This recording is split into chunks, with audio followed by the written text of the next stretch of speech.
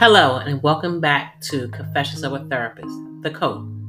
I'm your host, Tanya Logan, and on today's episode, I will be sitting with my guest, Carl Boone.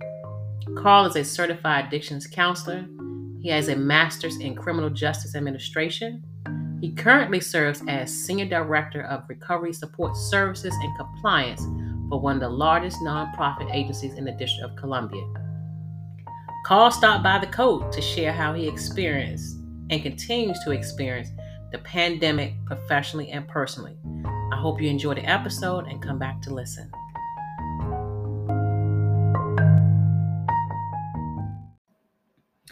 Hello, everyone, and welcome back to Confessions of a Therapist, The Code. I am so excited for today's episode because I am speaking with one of my good friends, Mr. Carl Boone. Not only is he one of my good friends, but he is a colleague and he's one of our biggest servants in recovery. Right now, Carl serves as a senior director for one of the largest nonprofits in DC. Not only that, he lends his service and his volunteerism to many nonprofits and reentry programs in Washington, DC. So welcome, Mr. Boone. How are you? Oh, I'm doing so well. Thank you for having me. And again, such an illustrious opening. I had to ask myself who she's talking about again. But thank you so much. You know you're amazing. So let's get into it. Sure. So, like I said, the Code, Confessions of a Therapist, I try to lend space for clinicians to tell their stories, their challenges, and any other wins and losses that they may have. And these episodes, we're going to focus on specifically how you fared during the pandemic. So first, let's get into what you do and in this world of mental health. Tell me a little bit about that so our listeners can get a better picture of who you are. Sure. I think at my heart and core, I'm a certified addictions counselor.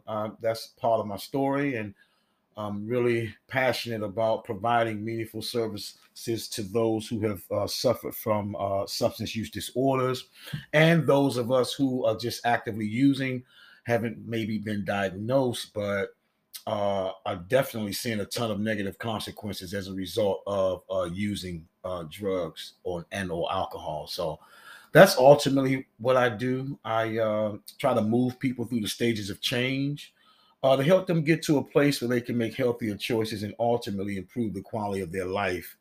And normally that means with the absence of those mood altering chemicals and drugs. That's amazing. Love it.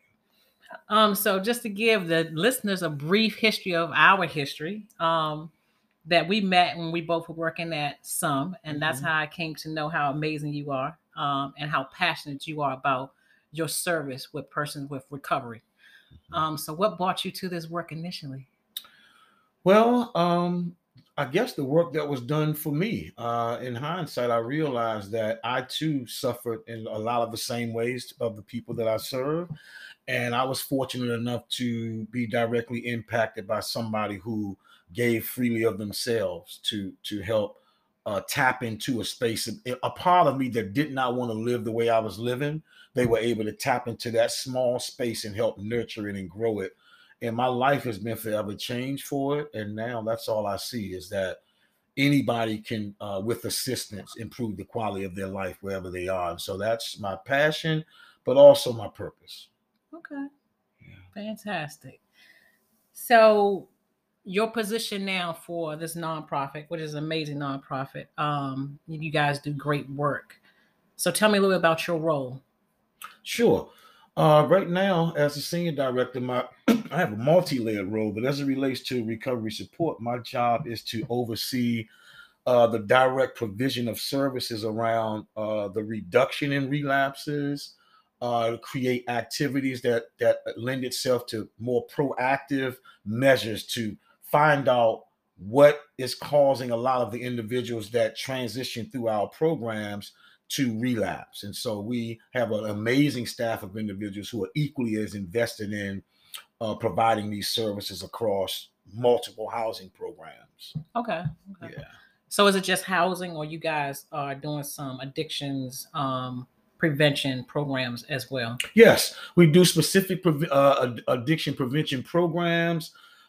We can get people into direct treatment. We can get people into outpatient treatment. We also have a program called the Rapid Reengagement Program that can help reinitiate that recovery process for individuals who may have lost a tool or two that would enable them to stay clean, which is highly likely for individuals in recovery. So there's always a non-judgmental space. We get back with individuals, see what was working, see what maybe they lacked on, and then just try to replace that with something healthy and get them back on track. So, Okay. yeah. Sounds like great work and rewarding work at that. Very. So I'm glad to hear you're doing this great work to make change. I appreciate that. Thank you. I think people don't appreciate us enough. As we move through the pandemic, we all talked about these persons on the front line, but I think people forget that mental health clinicians from all facets are part of that front line. You as a certified substance abuse counselor, you're doing the same thing. And as your role as a senior director. So you have a multifaceted position. So you're definitely providing services, supervision, and what else?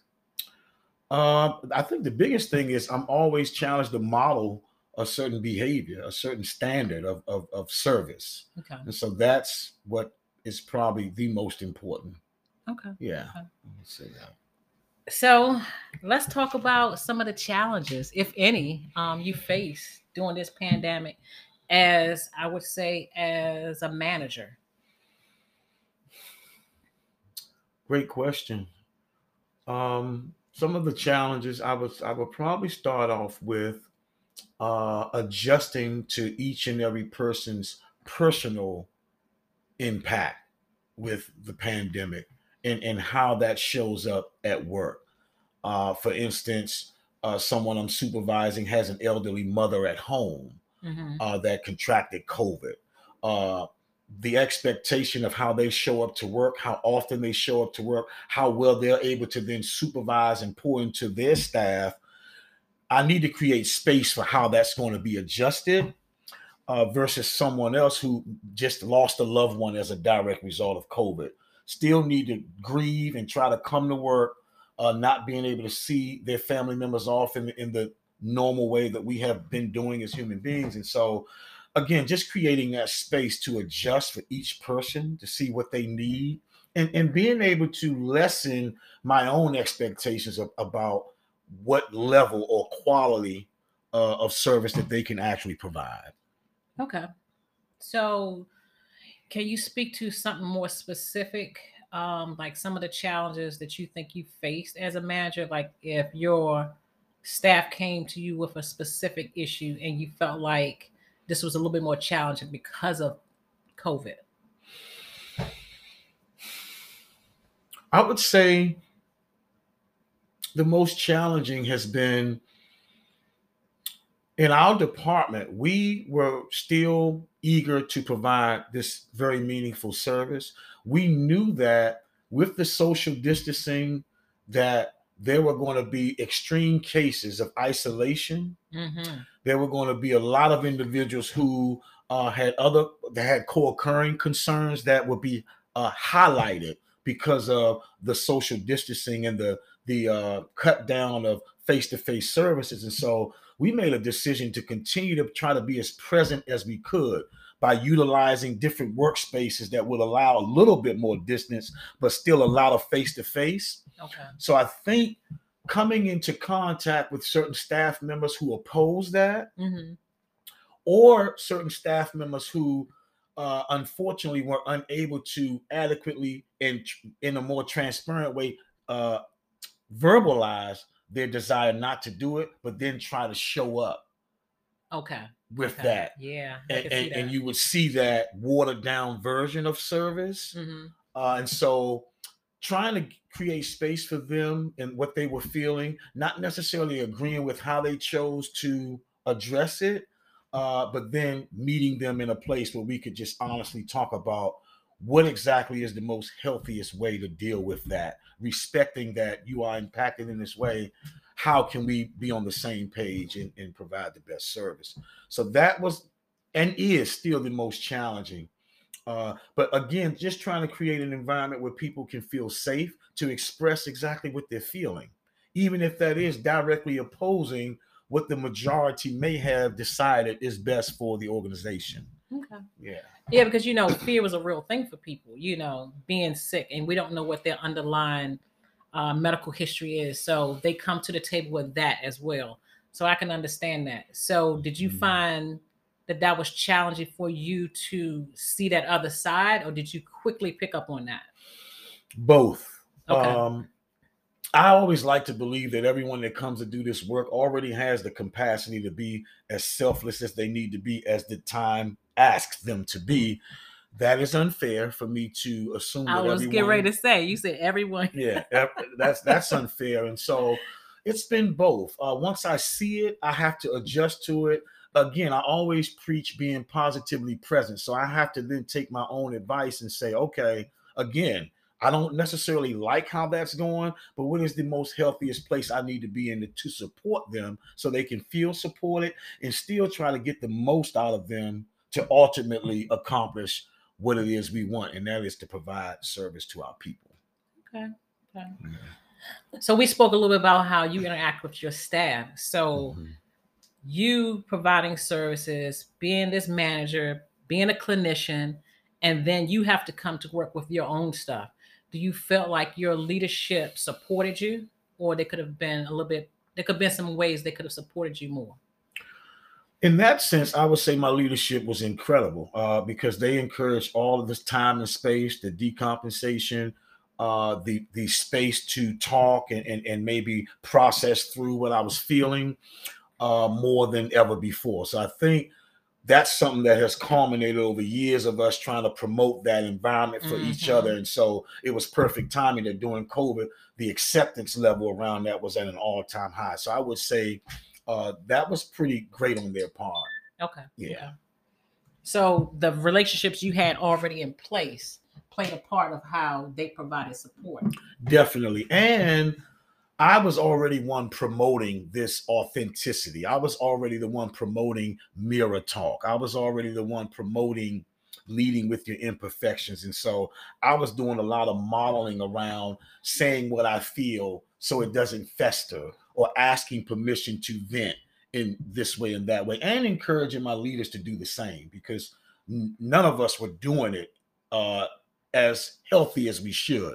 So we were all growing to a place where it culminated at the right time, where people were more open to listening, but then they themselves becoming more open to share. Okay. Yeah. I like that. I like that. That's amazing. Because a lot of people don't feel supported and did not feel supported as they moved through the pandemic, while taking on all these different stories and experiences of the clients that they serve. So, we're the dumping ground for that. So people have to have space to get rid of that also. And in other ways, how did you feel like you did your form of self-care? What was your form of self-care? Did it change during the pandemic? That's a great question. I was listening to something you just said. I'll come back to that. But as it relates to this question, again, I think my structure for me it's gym in the morning every morning. I think it's really, really good for me. Sometimes I wake up around 4 a.m., get in the gym a little bit before 5 and go to about 6:37. And so that I can feel that mentally and physically kind of lasting for most of my day at work. It slows me down. I'm able to just be in each moment as they come. And so, and then just eating healthier. And then after work, adding no other task on, going right home Okay. and disconnecting, which is something when you first met me, I did Did not know not how do. to do. You did not do. I never cut it off. Would run until what, 10, 11 o'clock at night Yeah, sometimes, yes, and whether yes. that's you still doing sponsorship and other volunteering throughout the city for Yes. different reentry programs and things like that. Yeah. Because that is your passion. Yeah. So Showed up for it all. But my passion was getting me mentally and physically in trouble. And so I've definitely gotten better with that. And so for me, that's really improved the quality of my being in terms of my self-care. you talked about something that I sparked. So what was that? One of the things that I've noticed about leadership, well, let me back up. The bigger the organization, the different departments, what I found was that my department were on the ground directly providing service. Mm-hmm.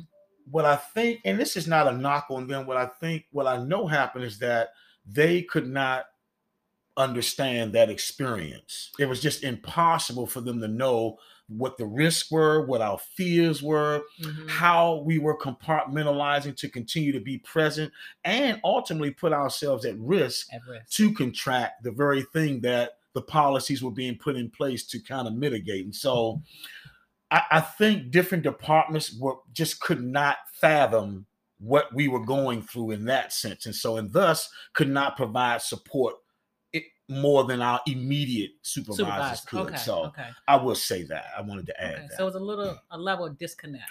Definitely. Okay. Yeah. Mm-hmm. So let's talk a little bit about your personal life. What have you learned about yourself during this pandemic? Or what do you think that was the most surprising thing that you learned about yourself? Oh, there's so much. I'll start by saying if anyone knows me, they know I always talk about intrapersonal, and people say interpersonal, and you look in the dictionary, inter always comes up. Intra doesn't get a good shot of people's time, but it is absolutely the most important. What I found out with looking at myself more, having all this extra time to look at me, it has exposed a sense of self-centeredness, some selfishness. Those two sound the same, but are a little different. And life, the things that I've been missing in terms of like showing up for my mother or my stepfather Mm-hmm. or my daughter, or how much time I was investing in them. What COVID did was give me more opportunity to get in spaces with them that shown things that I had missed. Okay. Or shown opportunities, things had grown to places that had I seen them, I could have helped maybe prevent some of those things, or at least be present to support them in those spaces. And so I felt pretty bad about noticing that, again, on autopilot, chasing my dreams, operating in my passion, doing really well at it. But then my peripheral was like, okay, there are people in your immediate family who at various coping levels are struggling. Definitely. And so I had an opportunity to look at that, and it didn't feel good because ultimately I want to serve. So I'm serving at work. Now I need to serve more at home. Okay. And so it showed me that. So you felt like it was an imbalance, and then pandemic kind of gave you a different perspective of how you viewed it. Okay. Yeah. Okay, I can see that. Mm-hmm. So do you feel like there was something about yourself personally that you found that was, I would say, new to you? New aspect of yourself, or something you felt like you were ignoring? I would say that I found out that my ideal of relationships and what it takes to rightfully be present in each was more of box checking for me. Pre-pandemic. And because of having way more time to have more conversations. This is interesting because everything I promote is now coming back to me. Oh, you want to have these authentic conversations? You want people to get naked? You want people to be honest? Well, now let's check your level of honesty. Let's check your level of sincerity. Let's see how far it goes. And so let's stay there for a second. Sure. So in what ways you felt like you were being dishonest to yourself? Oh, I was being dishonest about my motivations for certain decisions I've made in my personal life. Okay. Relationships that I've gotten into, relationships that maybe I've gotten out of. My motivations for them became more clear because I had more time to look at myself and ask myself some questions about this uneasiness or this uncertainty that was going on the inside. And what it enabled me to do was trace back to the true origins of my motivations. Okay. And I had to get honest with some people and say, hey, I made this decision to go this route with you, but I didn't share all of why I did that. Okay. And now we are experiencing this turbulence in the relationship because I didn't bring my authentic self there. And so, again, pre-COVID, that stuff can be kind of hidden, but COVID kind of exposed that. And because I want to be true to myself, good, bad, or indifferent, I wanted to own those things and feel what I needed to feel. And so it's a humbling situation. But so COVID, through that increased isolation, isolation gave me more time to look at me and hear in silence. They say meditation is for you to hear. And so the more I meditated, I could hear the truth about me speaking louder. Okay. Things that I told myself. It's almost like the story I would tell about an incident. For 20 years, I would tell it a certain way. And then I realized one day, like, Carl, that didn't happen that way. Oh. That's not what really happened. You like to embellish that, and you've done it so well, you've made it true. But it's not true. So now I'm intrigued. So I need to see an example. Give me a story about that. Well, I'll tell you when I got to a place where I was still trying to blame the outside world for the conditions of how my life was, whether it was through jails, institutions, negative relationships, the way I was treating myself, I always look outward to find out where the origins of those things were and who to blame for them. Okay. And whatever that story looked like, the group homes, the arrests, everything it was, I try to make it as pitiful Carl laced as I could, so to speak. And in that, I wound up stretching out times and in places, and I just made it just as grandiose as I could make it, because I wanted the person hearing it to maybe reserve a real soft place for me to say, "Oh, poor Carl." Okay. And as I grew and began to look at myself, I realized some of those were lies. You did not do this much time here. You done that much.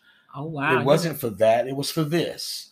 And your mom said that, but that didn't mean that was okay for you to go do that. And so through this work on myself, I learned about something about me.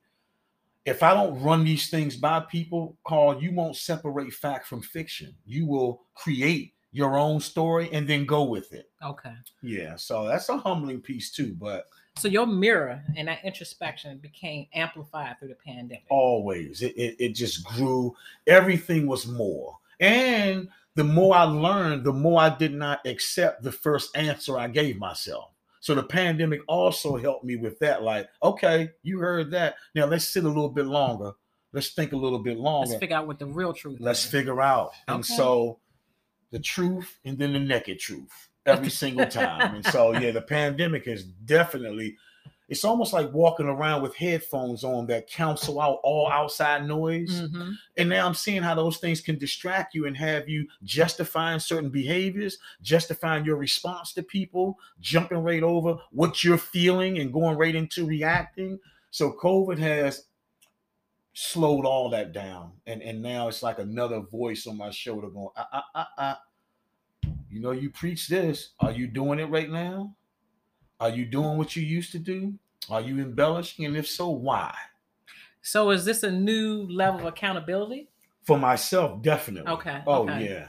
So have you truly been holding yourself accountable? Do you feel like you've been doing that in the past, or are you really doing it now? You was, like you said, you would speak these things, but are you truly walking in that space? I'm doing better. Okay. I'm just doing better. There's so much more I could be doing because let's be honest here. There's some character defects that I still absolutely love. Okay. Let's be clear. And so, but I own them much better now. And I'm also aware if in fact they can have negative impact on other people. And so I think that's what's getting a little better, but it always comes down to the people that are impacted. Like, Carl, the same people that you practice these negative traits and ideas and thoughts with will need to be the same people that show you you're getting better. Okay. You're not going to be able to be the one to do that. And so I try to lessen having those impacts on other people. That's the best I can do right now. Okay. Yeah. Okay. That's amazing. So do you feel like you're changed as a clinician? through that introspection?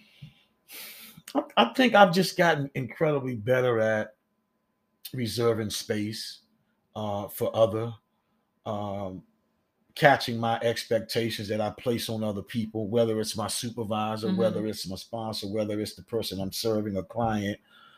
My implicit biases, my core values that when they are trampled upon, how I react to them. I've gotten so in touch with that now I'm a gatekeeper. I'm a much better gatekeeper, and so it doesn't spill out into my work. Okay. And so the word clinician, when you think about clinical, it actually says to be void of feeling anyway. Yes. And I'm such a feeler. Yes, you are. So I've gotten much better with that. And now everything is easier for me because it's almost a principle now. You're very much an empath. Yes. Yeah. Oh, definitely. Yeah. So now the principle is guiding me versus what I feel. Yeah. So I got some rapid fire questions. They call it the COAT question. Sure. So I don't want you to linger. I want the first thing that comes to your mind. Sure. Because of this pandemic, what are you now committed to? Self-care. Okay. Most important. What are you more observant about? The climate and the people around me. Again, the various levels of coping with COVID. Quick example: when I'm driving, my impatience has now turned into a lot more patience. Yeah, because you don't know where other people are. You're watching people that's already on edge because of their inability to cope with this changing time, and we've had an increase in the most horrific traffic, situations, and so that is something that I would immediately say. Yeah. Do you feel like you're at your most authentic self? No. Okay. That's very honest. Absolutely not. Thoughts for the future? To continue to walk into this authenticity, realizing that the people I feel I need around me will probably fall off, but that may be God's will and not mine. And that everyone can't go with me where I'm trying to go. And watching my thought life. A lot of the negativity comes from within my own self, realizing that a lot of my dreams will die in my head because of my saboteur and that negative self-talk. So getting better with that. And then the last thing is being quicker to put action behind things that I want to do, ideas that I have, not being afraid to speak them out and to create action plans and link with people like yourself who inspired me to move along with some other things that I need to be doing. So that's the future for Carl Boone, and ultimately just want to pour out as much of me as I can into this environment before I leave here.